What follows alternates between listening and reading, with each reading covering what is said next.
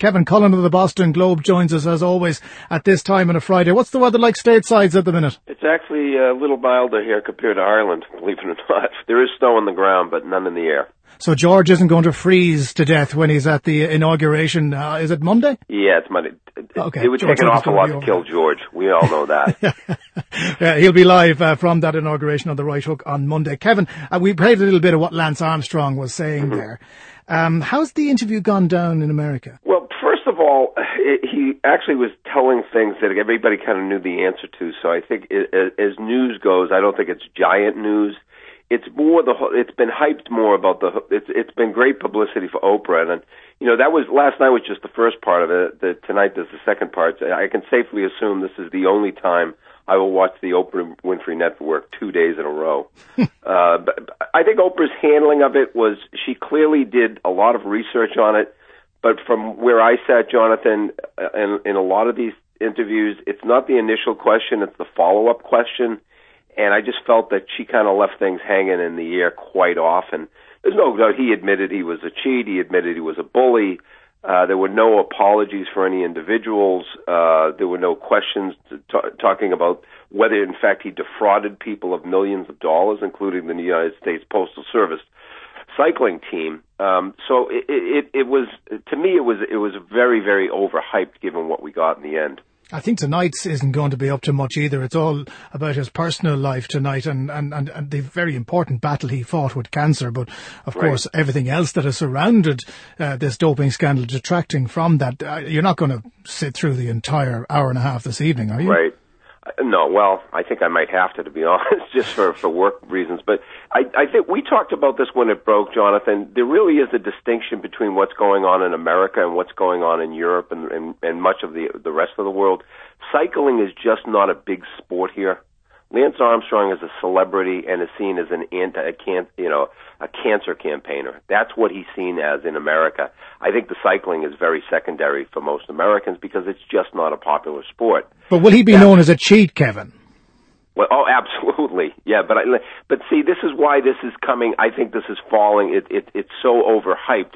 He's saying something that most Americans have already come to accept, that he did cheat throughout that period.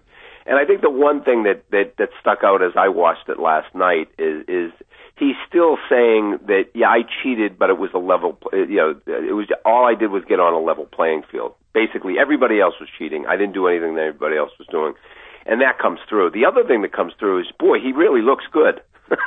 So for a guy that's his life has been ruined, he's in great shape. He does not look like he's been having sleepless nights. He looks very good. Okay, well, and I think Oprah is going to come out of it quite well as you said. Her absolutely. Network is carrying She's the winner in all this. Let's talk about Notre Dame, because this sports controversy came, as the saying goes, out of left field. Right. I assume. Well, he did play in Ireland, so I guess he's been there. I don't know. Obviously, he might have been talking to the girlfriend back home at the time, but I don't know how much attention this has got over there, Jonathan. It hasn't got a huge amount. So talk us through Manti Te'o and who he is and what happened. Well, Manti Te'o was one of the best collegiate football players here in America. He will be drafted for the NFL in the coming months. He will make millions of dollars, but he won't make quite as much as he was going to make, because the sort of feel-good story that embraced him this past year has been shown to be a hoax. He made a great point of saying that he played through his pain and that his grandmother and his girlfriend died on the same day in September.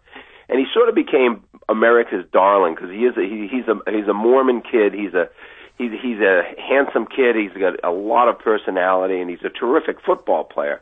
But frankly, that story about his girlfriend and grandmother dying on the same day elevated him sort of to a pop culture figure here in America. As it would do, because it's pretty bad to lose your grandmother and your girlfriend on the same day. But the truth has now outed. There was a grandmother. Yeah, unlike Steve in Ireland, there really was a grandmother here.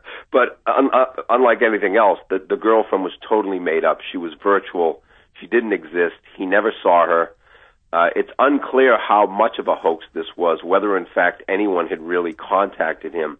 The most cynical view of this is he was ginning up his chances to win the Heisman Trophy, which is the award for the best collegiate player in America every year. And if you do win that award, you get millions of dollars of endorsements. It dries up the price of your initial contract with your professional team. It's probably worth anywhere from $10 to $15 million.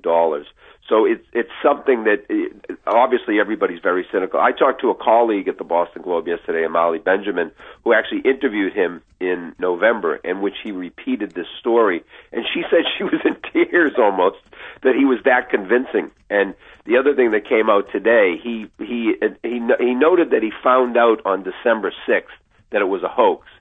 And there are 2 televised interviews after that in which he still continues to go on about how he misses his girlfriend. Hang on. How come the American media fell for this? Did nobody ask the question, or did nobody work out, or someone close to him not realize that this wasn't a real girlfriend? I think that's where the story has gone. The interesting thing is the story was broken by a website called Deadspin, which isn't really noted for its journalistic ethics or behavior, and yet I think that's where the story is going now. This is just one troubled kid, or whatever you want to say. The bigger story is how everybody in the American media could just pursue this story nonstop and never ask for a photograph of her, never asked to go interview her family, none of that.